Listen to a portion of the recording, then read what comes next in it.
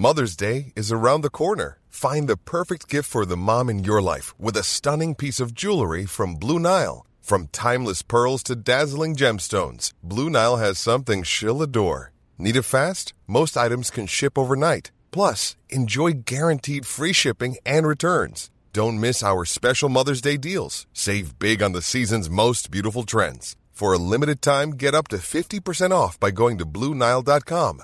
That's BlueNile.com.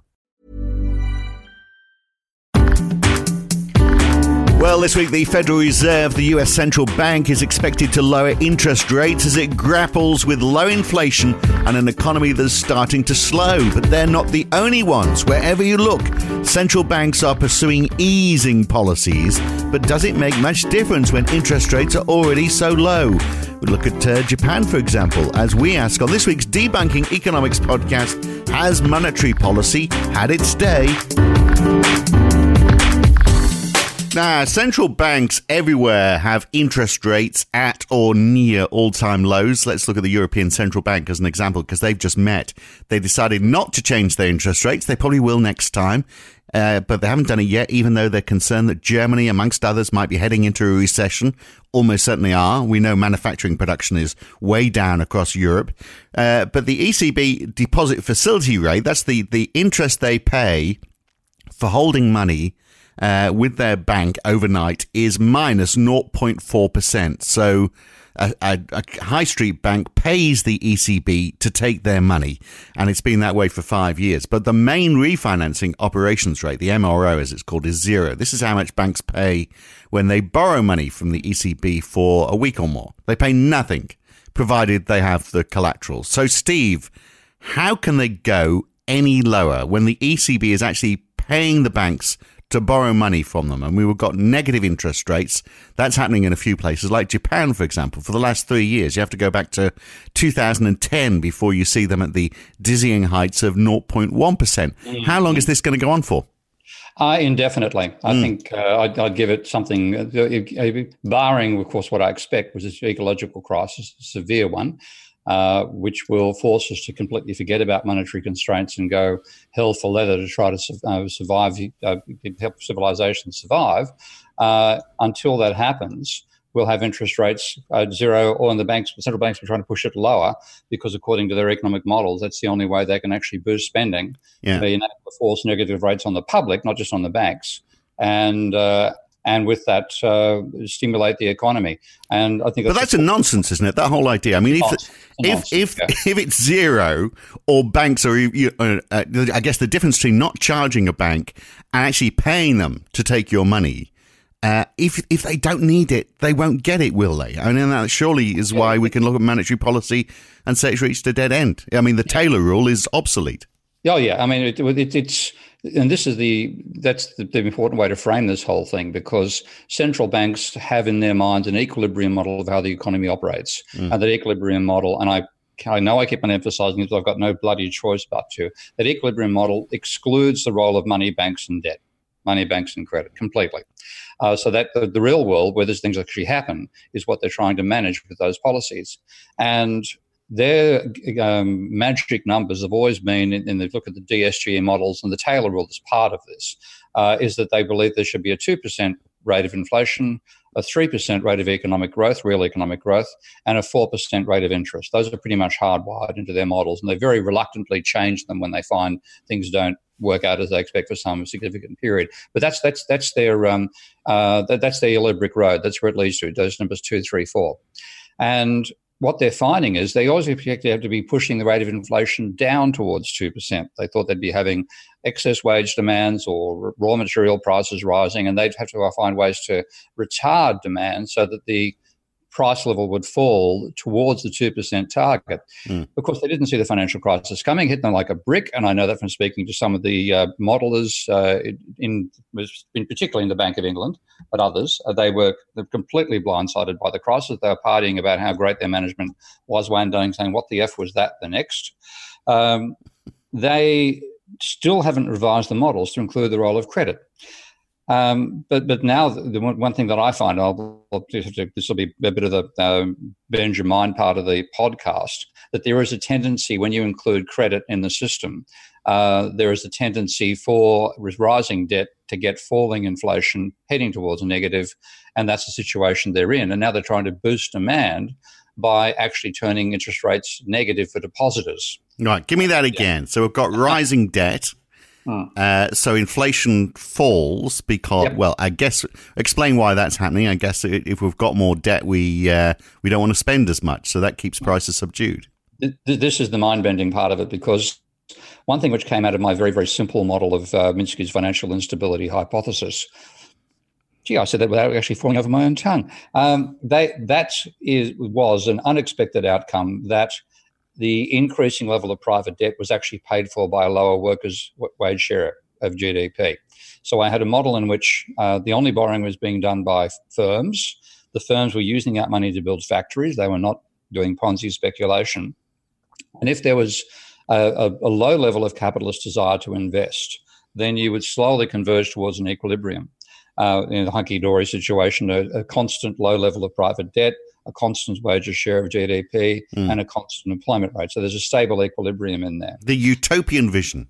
Utopian vision. Now, when I amped up the desire to invest, which of course is a positive thing, you want capitalists to want to invest. This is a capitalist system. It is one because they invest and innovate, and you want this to happen. When I ramped up the investment rate, two weird phenomena started to happen. The first was that there was a period of diminishing cycles in employment, and what I was using at the time, a proxy for inflation, also diminishing cycles in the cause of inflation, which in the model ended up being the wages share of GDP. And then the fluctuations would, and in the background, what you had was a rising level of debt. As the rising level of debt got more extreme, those diminishing fluctuations turned into amplified ones. So a period of diminishing cycles gave it a period of rising cycles, and ultimately a breakdown when the level of debt reached a level that the capitalists who were paying the interest bill on that debt didn't have enough of the share of income to finance it. And the reason that's failed is because the workers' share of rate of change of GDP couldn't fall as fast as the bankers' share was rising. And in the middle of all this, before you reach that crisis point, the firm share, the capitalist share of income, was fluctuating around a constant level. So the capitalists, from their point of view, everything was stable, in the sense it was cyclical, but cyclical around a horizontal constant trend in their income share. What was going down was wages share of GDP as the bankers' share went up. And that is it's called an emergent property of a complex system. That it is complex. So let's get at the risk of asking you to repeat yourself.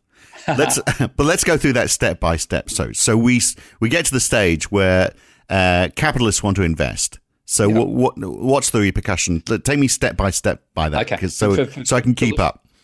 For members of the Patreon audience listening to this, if you go to the download page I put on profstevekeen.com/Patreon, I explain this verbally in the Can We Avoid Another Financial Crisis? Yeah. You'll find the electronic version there. And so what goes on with you, you start from an initial position. I can start from, say, zero debt, which is where I start the model from for simplicity's sake. So zero debt, and say 70% of income going to workers and 30% going to capitalists, which was the historic share back in the 50s and 60s. Then you have a desire by capitalists to invest more than they get in retained earnings. And it's because if you fall in the wages share, more is going to capitalists, there's more willingness to invest, and they want to invest more than they have in retained earnings, they have to borrow money from a bank. When they borrow money from the bank, that therefore means they've got to pay interest on that. So part of the income is now going to bankers, and there's been a decline in the amount going to capitalists. As the boom continues, it drives to the point where there's a shortage of labour. And if I generalise, there's a shortage of raw materials and things like that as well. But just in a simple, pure model, just the three-class model, workers, capitalists, bankers. Shortage in labour, meaning that work capital have to pay more to entice the part of the workforce that is not working into employment. So you start getting rising wages share, and the rising wages share combined with the increased amount of money going to the bankers means the capitalist share falls below the level at which they wish to invest more than they earn. So they start investing less than they earn, which means they start paying their debt down a bit. It also means the level of investment drops and the economy starts to tank. Yeah. And then as it tanks, you get a falling wages share because it falls below the point, employment falls below the point where workers are getting wage rises, they're now getting wage cuts. That starts to restore the banker's share, so the capital share of income, to get them back to the stage where they want to invest again. So this is the turning point, the bottom turning point in the trade cycle. But when you have when you start with a high desire to invest, each time you go through this boom and slump cycle, it starts with a higher share going to the bankers because you have some accumulated debt that was borrowed during the boom that is not completely paid off during the slump. So you get a ratcheting up of the debt level. Now, if you think about, and again, in a very simple model, you have, say, a fixed rate of profit at which capitalists wish to invest more than they have in retained earnings. Let's say it's a 3% rate of profit, which in the model that I use, where I've got a 3-to-1 ratio between capital and output, that actually translates as a 9% profit share, which is a lot. You know, when they start with 30, they've got you have an investment boom starts off when they get 30%. So they're happy with a 3% rate of profit and 9% share of GDP. No matter what the remaining 91% is divided up between whoever. Well, when it's all going to the workers, then the workers are getting, 91% of that, zero going to the bankers. Through one of these cycles, a certain amount of additional debt is accumulated. Let's say it's 10% of GDP as the debt level. That's, you've got to pay interest on that. So that interest is subtracted from output, and wages are also subtracted to give you that same level of desire, the same level of profit with a lower wages share and a higher bankers share. And this continues happening cyclically. Right. So So we're at the bottom of that then, aren't we? But although, I mean, we're seeing those signs, aren't we? In that we're seeing growth slow, we're seeing debt rise, and we're seeing inflation low. Yeah. So, and this is I wanted now to take a leap from a simple model to a slightly more complex model, and that's where in that model I was worried you might do that. I thought you were. Yeah, okay. Because my question was going to be, before you do that, my question was going to be, if we're at the bottom of that cycle, if it's a cycle, what is it that turns it around? Well, it's just the cycle. Each extreme, it's a change in the distribution of income. When you get to the top of the boom, wages, which have been leading up to them and been falling, start to rise, and that rise in wages share plus the money you're paying to bankers means the amount going to capitalists falls below the level where they wish to invest more than they have in retained earnings. So that's the turning point in the boom. The turning point in the slump is where wages have fallen sufficiently that the share going to capitalists is restored to the level at which they wish to invest more than they earn. So they start borrowing money from bankers again. And that's the turning point at the bottom. And that keeps on happening all the way through the period of cycles, a number of cycles, not just one. No. And with a higher desire to invest, each time the boom and slump reaches the slump period, the level of private debt has risen above what it was at the bottom of the previous boom, the previous slump. And so you get a ratcheting up effect over time. Right. So a central banker would say, well, that's fine. Obviously, when you're at the bottom of that cycle and you want to drive that investment, then you want interest rates to be low. No, it's not. That's not what happens, because, and this is why they get into the more complex model. First of all, the central bankers aren't even looking at this, and certainly before the crisis, they just completely ignored the level of private debt. That's one thing why I take my hat off to the Bank of England, the Bundesbank, one person in the RBA, Clark, I think it is, and the Norwegian central bank, for admitting that they should have credit in their model, but they haven't yet done it. Right. But anyway, they're not looking at that at all. And the Fed's doing this big review, haven't they, of where monetary policy's gone wrong? Oh, yeah, but I mean, who have they invited to it? Same old crowd. Where's my invite? I must have misplaced it. Good point. It's just the same old bloody crowd. As much as as I've had good dealing with Olivier Blanchard, he's about as radical as it gets inside there. And, one of my friends said Olivier's a DSG man through and through. He has a hot rod. He can do the 0 to he cover the quarter mile as fast as anybody. You put a corner in the way, he's in deep trouble. And that's that. He's the best of the lot. They're asking about what to do in terms of how to change monetary policy. So, you're not going to get there. But they are looking at employment, aren't they? This and that's obviously, I mean, okay, they're ignoring debt, but the role of employment is part of this. So even the RBA, for example, are saying, well, we know that we're not going to get inflation kicking in till we see tightening in the labour market. We need to keep a closer eye on that. So this is the point about what the low inflation and low interest rates, because they're puzzled as to why we're not getting any increase in wages demands despite a high level of employment. And you can make statistical arguments about that. So like in Australia's case, for example, the level of underemployment is about 3 times the actual recorded unemployment rate. And America has a similar, not as big a gap, but a similar gap. So it's partly that there are so many discouraged workers that haven't yet been brought back into the workforce that as an unemployment indicator looks great, the employment indicator doesn't look so fabulous. So it's partly the employment rate being the issue. But I also found when I generalized my model to include price dynamics, I then also had a little factor that the rate of interest had a base component which was set by the central bank, and then an inflation-adjusted component where, with a lag, the banks would react to a high rate of inflation by upping their margins so that their real rate of interest was positive. If you don't have that adjustment, then there'll be periods where the real rate is substantially negative. And with that adjustment, what turned out to drive that margin was also the wages share of GDP. Now, when you got to the stage of an extended amount of private debt, which is where we are in the real world, of course, with that extended rate of private debt, the distribution of income switch between bankers and wages also had the side effect that because I had 3 factors determining my wage level, by the way. I better explain this, and this is going to get slightly head spinning. Phillips did not have a linear Phillips curve, point 1. Bill Phillips, who gave us the idea of a relationship between the level of economic activity and the rate of change of nominal wages, he also had the rate of change of the unemployment rate as an important factor there, and the impact of imported inflation, what he called a wage price spiral. This is completely left out of the conventional treatment of Phillips. It pisses me off to see people say Phillips curve has died.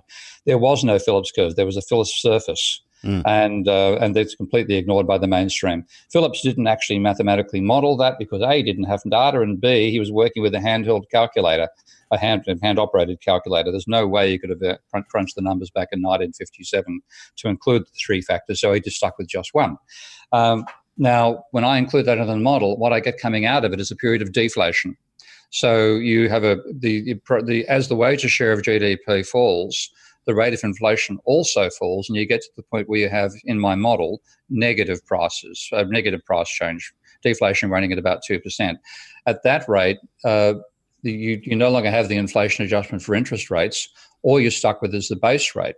Now, the base rate, the neoclassicals don't quite understand why, but that has been falling ever since Volcker put it up to about 17% back to stop the high inflation of the 1980s. And the recession that caused pretty much broke the power of workers in America. And of course, we also had at the same time the entry of China into the global market. So another massive deflationary force, because prices determined by American labor was being replaced by prices determined by Chinese labor, paid 1/15 or 1/30 as much. So we had all these deflationary tendencies in addition to ones in my model coming into the real world. And now that base rate has gone 0. And the negative is just we're discussing, and they can't understand why not pushing the economy up. They're not looking at the debt burden that's sitting on top of it. That's completely ignoring the elephant, not the elephant in the room, the elephant that is sitting on the capitalists in the room. Right. So until that debt is eradicated, then this idea that Taylor's idea that inflation is linked to interest rates or economic growth is linked to interest rates, we can just throw that out the window. Yeah, we can. I think this is, mate, I've sometimes think you've probably read more textbooks than more economic theory than I have, because you did write about Taylor's model as well. Taylor was, when you first... Man is still alive, who was, for a short while, was part of the advisory team for the current president. So and he's still taken very seriously in American economics as well. Yeah, what he basically said was, if you take a look at the policy of the Fed, you can actually model it by a little rule that says they have a 2% rate of inflation target, and they change interest rates at roughly twice the rate of the change of the rate of inflation, and that sort of retrospectively modelled what the Reserve Banks did, and they ultimately made it their model of what they should do in the future as well. And the belief was this would actually keep the economy on an equilibrium path. Now, of course, as usual, as a neoclassical model, Taylor's model had no role for the private sector, no role for credit, no role for debt, no role for money. And unfortunately, we live in the real world, and those things matter.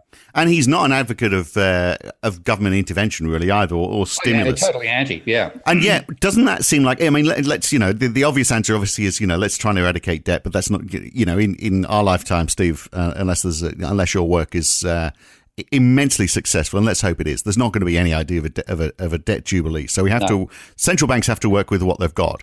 So, and they have tried with stimulus. They've tried with quantitative easing. Although increasingly, central banks now are saying, well, actually, it's not up to us. It's up to governments. They've got to put stimulus into the economy, like Donald Trump did. Now we can criticize Donald Trump for pushing the U.S. government into debt, or the fact that his tax cuts favoured the wealthy rather than the people who really needed it. But I mean, it looks like that that sugar hit has helped the US economy, and that they're doing a little bit better than the rest of the world. And I wonder how much of that is because he pumped all this stimulus into the economy. Oh yeah, that's true. I mean, the sugar hit is a pretty good way of describing it, because it certainly wasn't it wasn't a protein boost. Because all the money went to the wealthy. But the wealthy spend a bit. There's the occasional yacht they buy. Saw some monsters in Sydney Harbour when I was there, by the way. Yeah, it's a lot of money. Oh my God! But anyway, that spending, hires workers to give them the 50 staff or so to manage the yacht. It hires workers to build the yacht in the first place, et cetera, et cetera. So that spending does spill over a bit into the real economy, but it's about a 1 for 10 bug. Every trillion you get in, maybe you get 100 billion out. And rather than getting a multiplier, you get a divider in terms of the impact. But it has had an impact. But of course, their vision of what would happen was, and you can find Bernanke on this and Greenspan as well, the wealth effect. And the idea was, as we drive up share prices, and that was the literal part of the objective, all this crap about it not being objective, you just read what they had to say. The reason for QE was to get a wealth effect. As people have more, the assets are worth more, they tend to spend more, that will stimulate the real economy. Now, of course, if you really want to stimulate the real economy, you give it to people who are poor. Yeah.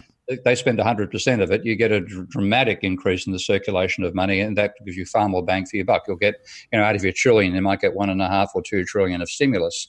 But you pour it to the rich, you give them $1 trillion, you might get 100 billion or 200 billion back, but you still get it. But of course, it's far less effective than they expected.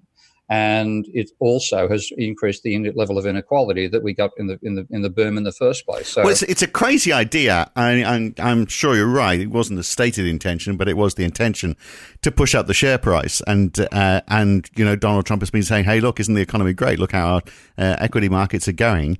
But I mean, that is a bit of a nonsense, isn't it? Because they will reach a point. I mean, first of all, it's a very small proportion of the population who are benefiting, but it'll also reach a point where they're going to, fundamentals are going to make investors go, well, look, we're not going to push any more money into the share market because our price to earnings ratios are all out of skew now. So what do? They put the money in something else, like property, I guess.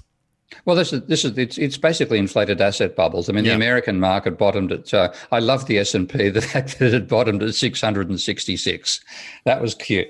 More than 3 times that. It's risen that much in the meantime without any substantial change in the fundamentals. So what you now have, as Robert Shiller points out, is the highest price to earnings ratio on American shares outside the 1929 bubble and the 2000 bubble. In fact, it's even higher than the price to earnings ratio in 1929.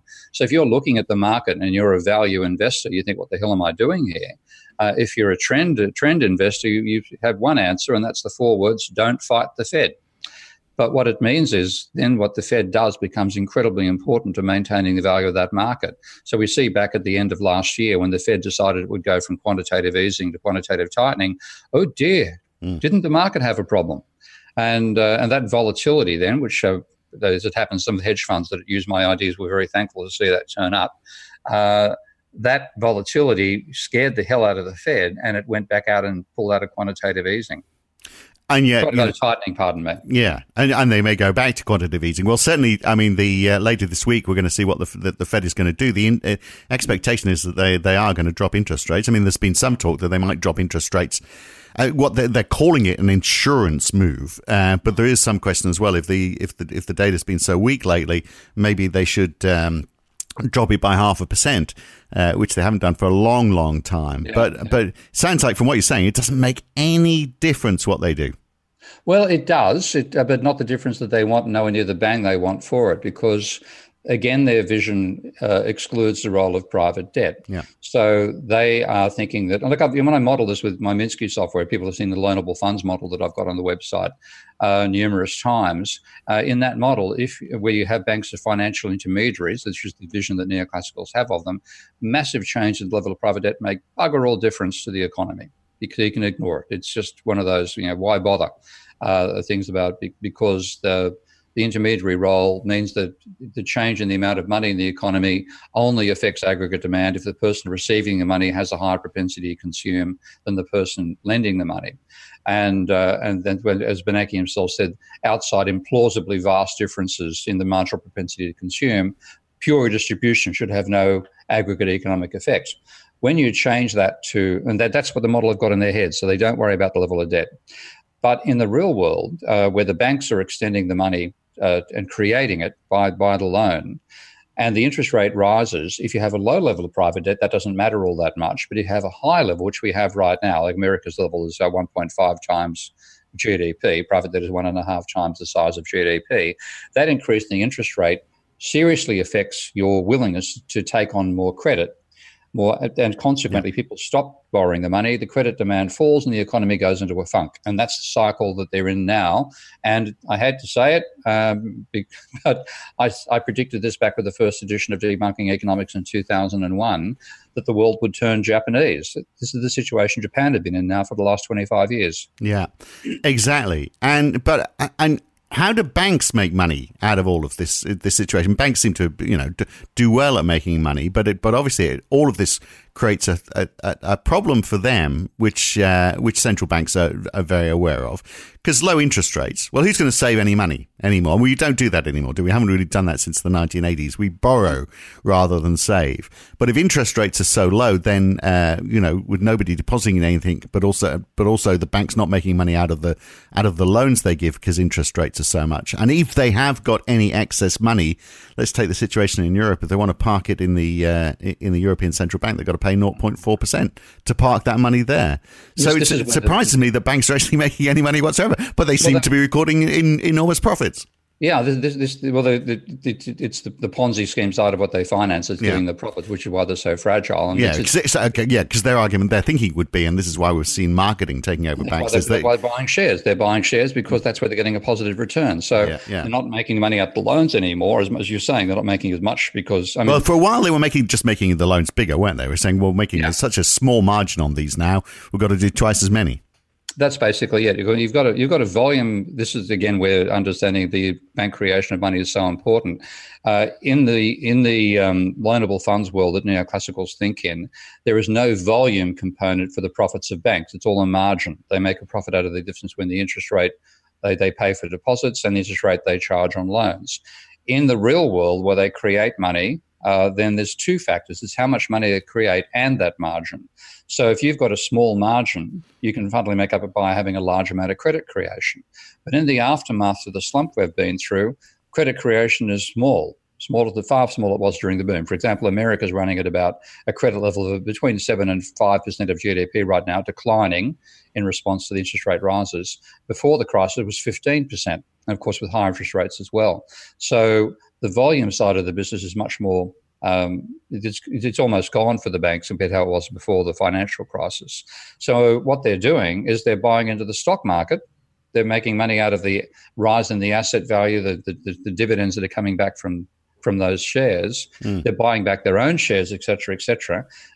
So that's a very fragile basis on which to have sustained profits. And that's why, even though I don't see a serious recession coming in terms of a credit slump, I do think the banks are incredibly fragile now because they are really dependent upon the central bank continue to inflate the asset markets, which is the real way they're making money right now. Yeah, which can't go on forever, obviously. It can, unfortunately. This is the danger because, again, coming back to the creation of money thing, the central bank has and Bernanke said this, and Greenspan said it as well, has an unlimited capacity to create money when they're buying assets off the financial sector. So what happens during things like quantitative easing is that the central bank is buying and selling bonds off the private financial sector all the time in what are called open market operations to try to keep the interest rate on reserves within their target band, which is, in America was, I think the bottom was about between 0.25 and 0.75.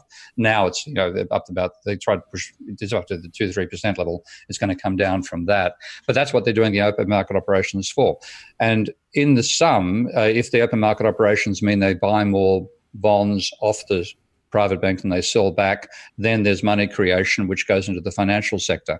In quantitative easing, they promised that they would be on the buy side of open market operations to the tune of $80 billion per month, which is roughly $1 trillion per year. Now, that, of course, meant that with the financial institutions receiving that money, as financial institutions can only buy other assets with them. They can't buy bonds because the government's buying $1 trillion net per year of the bond creation. So they buy shares and partly they buy property as well. Right. But my point was that can't go on forever because property will reach a point where people go, as they have, that these prices, the price has now escalated so much it's just ridiculous. And similarly with the share market, people will be looking at the price to earnings ratio and say, well, this can't go any higher because it has no semblance in reality. And there's an underlying value here which hasn't changed. Yeah, well, the property market, I think I agree with you on that front. But the share market, the Feds, if you look at the demand for shares, it's the volume of money coming in versus for buying versus the volume going out for selling. If the financial sector is as it was during QE, effectively providing $1 trillion additional volume on the way in, then you've got a buy pressure which overrules the issues of fundamentals and so on. And if the Federal Reserve is determined enough, it can keep on doing this indefinitely. It has bottomless pockets for the creation of money. So much greater demand, same number of shares. Yeah, and that what you mean is, and of course also you've got share buybacks happening at the same time. Yeah, so less shares. Yeah, so there's less shares. So you've got a real effect driving up the price, and you've got to the stage where the PEs are crazy. Yeah. Anybody looks at it, I'm not going to go for PE, but hell, the prices, if the Fed continues buying, the price will continue rising. What do I do? And that's where the old saying comes in, don't fight the Fed. So a final thought then. Tell me if this is a stupid idea or not. We know that the ECB is looking at the the idea of tiering their interest rates. So, and they're just saying this because they don't want banks to face a negative interest rate for their excess money. So they're thinking, well, maybe we'll offer a different rate for them. But couldn't we also find a way where we actually tier interest rates, to differentiate them basically depending on how the money is used? So we offer higher interest rates for deposits, and this could be done through the central bank, but is there a way that they could pass this thinking on to high street banks? So you offer a higher interest rate for deposits, so encouraging people to save, and if they're doing that, then they may be less inclined to put it into Ponzi schemes. Lower rates for loans. So people then may say, we'll start thinking, well, okay. And the only reason you offer lower rates for loans is because you don't want to make the market collapse because people have got so much in debt. And I guess over time you could gradually increase that. But if you had that differential, then people might say, well, hang on a second, I'm carrying this big loan. I'm not paying a great deal for it. But if I deleveraged and started saving, then I'd be getting more money that way. And could you shift the balance by banks doing something like that? No, right. Because I thought it was a great idea when I was doing it. One word, all that thought. It's because you will, that's happy. This is the whole problem of the idea of saving at the individual level applied to saving at the national level. Because when you save, if you just what you're doing is deciding to spend less money. So your expenditure falls. And therefore, if your income remains the same while expenditure falls, you'll get a positive difference which you call savings. But if you clarify by imagining a world in which money is constant for a period of time, if you have more of that money in your bank account, then by definition, everybody else has precisely as much less. So your saving causes dissaving by other people at the aggregate level. The aggregate level of savings is zero. what you do by encouraging savings is slow down the turnover of money. Yeah, because well, the banks do something with it, of course, but of course they don't. That just means, in fact, more money is going to. In fact, I presume that's the case. Don't we have increased savings? Then more money is still going through the finance sector. They win whichever way you look at it. Yeah, well, they're getting out of the finance sector that actually matters, and this is what the main role of government bonds is. And when you don't actually have government money creation, the government bonds which is sold to the financial sector, liberate money that's in the financial sector and circulate it to the real economy. So those sorts of roles are there. But I think, mate, this is going to be me saying we should leave this one for a bit later because we're running long on time. We haven't really hit on one little point, so this is a point for a second podcast. What's with these negative rates? Why are the central banks charging negative rates to the private banks? And what would they like to have happen after that? And that's a very interesting story. I think we should cover in another podcast. All right. Well, Tony, okay, we'll do that in a couple of weeks then, shall we? Yeah. We'll move on. I think it had an interesting change. We sort of moved away from that negative rate thing. 30-second answer to the final question then. What should, obviously part of it is in their models, they need to be studying the role of debt in all of this. If they did that, what would be the policy tool that they would use? Here we go back to the modern debt jubilee. That's the only tool. You've got to find a way of reducing the private debt burden because that's what's causing the private sector to spend so slowly. And if you don't get that down, then you won't get a boost to the economy and you won't get out of that income distribution trap either. But of course, as you said at the beginning, the odds of that are somewhere close to zero. So they won't do that. And that's why they're trying to encourage the governments to go into fiscal policy because they're saying our monetary side is not working. Yeah, absolutely. An admission to failure. Absolutely. All right, very good. We'll catch you again next week. Thanks, Steve. Okay, mate. Thanks. Yeah. And I hope you enjoyed that as much as we did, clearly. That's it for the Debunking Economics podcast for this week. I'm Phil Dobbie. He's Steve Keen. See you again soon.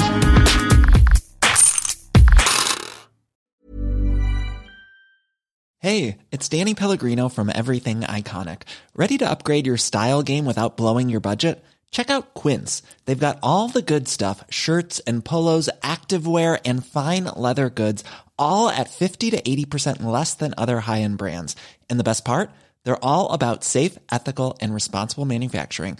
Get that luxury vibe without the luxury price tag. Hit up quince.com/upgrade for free shipping and 365-day returns on your next order. That's quince.com/upgrade. If you've enjoyed listening to Debunking Economics, even if you haven't, you might also enjoy The Y-Curve. Each week, Roger Hearing and I talk to a guest about a topic that is very much in the news that week. It's lively, it's fun, it's informative. What more could you want? So search The Y-Curve in your favourite podcast app or go to ycurve.com to listen.